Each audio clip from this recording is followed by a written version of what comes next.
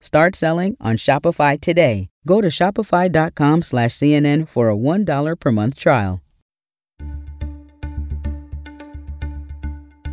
Hi, everyone. I'm CNN political reporter Dan Merica, in for David Chalian, and this is the CNN Political Briefing. Here's what you need to know in politics for Tuesday, December 8th, 2020. President-elect Joe Biden is set to select retired General Lloyd Austin as the first black man to lead the Department of Defense, but he will face some confirmation hurdles. We'll discuss that, plus Happy Safe Harbor Day. This key deadline all but shuts the door on Trump's latest last-ditch efforts to overturn Biden's election win. And finally, as vaccine rollouts in the United Kingdom dominate the headlines, President Trump and President-elect Biden have competing and very different coronavirus events today. In what would be a historic cabinet pick, President-elect Joe Biden plans to make retired Army General Lloyd Austin his Secretary of Defense. This would make Austin, if confirmed, the first black man to lead the Department of Defense and would put General Austin in control of the largest government agency in the United States, where he will oversee the inner workings of the Pentagon. There are some obstacles, however, and not just from Republicans.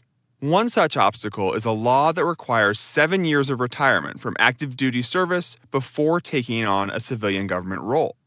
General Austin, who has been retired for about 4 years, will need a congressional waiver to be confirmed for the civilian post.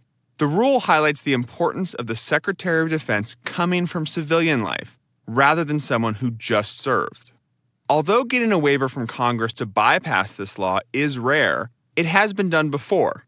Congress, for example, gave James Mattis a waiver to serve as President Trump's first defense secretary in 2017.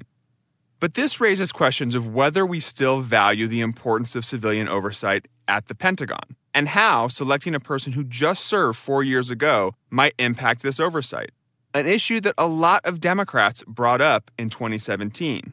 And even this time, several Democrats on the Senate Armed Services Committee, the committee that will consider the historic nomination, are uncertain about granting a waiver. Senator Richard Blumenthal said Tuesday he opposed granting a waiver. And others, like Senators Gary Peters, Joe Manchin, and Tim Kaine, say they are uncertain and will evaluate the matter once the nomination is made.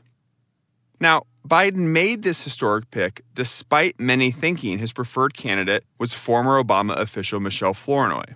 This pick shows Biden's commitment to a cabinet that reflects America's diversity, coming after weeks of activist groups and civil rights organizations put pressure on him to include people of color in his top picks. It also highlights a commitment to pick people he knows well, something we were told was a selling point for Austin. So what does this mean for Biden's last big cabinet pick, Attorney General? He has been facing pressure to pick a diverse cabinet, but does picking Austin mean he can go with either former Justice official Sally Yates or Alabama Senator Doug Jones, both of whom are white? And of course, we have to mention that the Georgia Senate election puts all of these cabinet picks in the balance. And that race is something we've been covering extensively. But we'll see if Republicans give Biden any leeway with his cabinet, because if Georgia goes the Democrats' way, it may not even matter.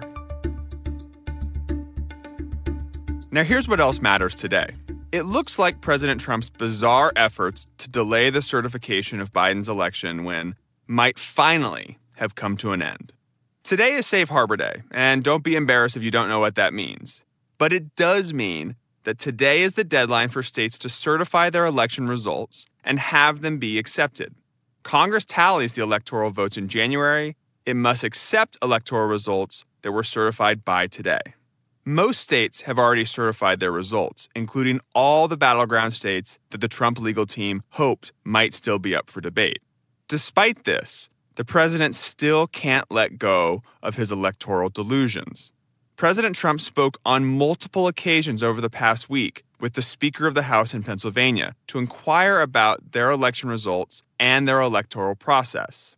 At the same time, President Trump spent the weekend in Georgia yelling about baseless election fraud claims and blaming Georgia Republicans. On Monday, Senate Judiciary Chair Lindsey Graham said there was a, quote, civil war brewing in Georgia. If you're not fighting for Trump now, when he needs you the most as a Republican leader in Georgia, people are not going to fight for you when you ask them to get reelected. There's a civil war brewing in Georgia. All of this, from Trump's anger to Graham's comments, highlight how this could have real impacts on those all-important Senate contests in Georgia, something Republicans are very worried about. And finally today, President-elect Biden held an event to introduce the doctors and scientists he says will defeat the pandemic. This was Biden's most in-depth preview on his plans for controlling the virus, the issue that dominated his campaign. At the same time, President Trump hosted his own event, where he claimed credit for the swift development of a COVID-19 vaccine and signed an executive order prioritizing their supply for Americans.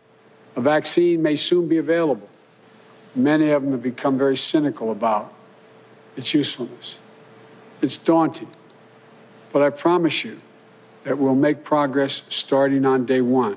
Whichever the next administration is will really benefit by what we've been able to do with this. The work that's been done is incredible, and it will be incredible for the next administration, and hopefully the next administration will be the Trump administration. The two competing events highlight the differences between Biden and Trump's approaches to the pandemic. While Trump spent his last months in office fighting the results of the election and fighting with scientists, Biden says he will put science at the center of his response to the pandemic. Meanwhile, the UK has become the first nation to start vaccinating its people with a fully vetted vaccine. This comes a day after the New York Times reported that the White House turned down Pfizer's offer to sell the U.S. government additional doses of the vaccine in late summer. But there is some good news today. The FDA could approve a vaccine in the United States within the next week.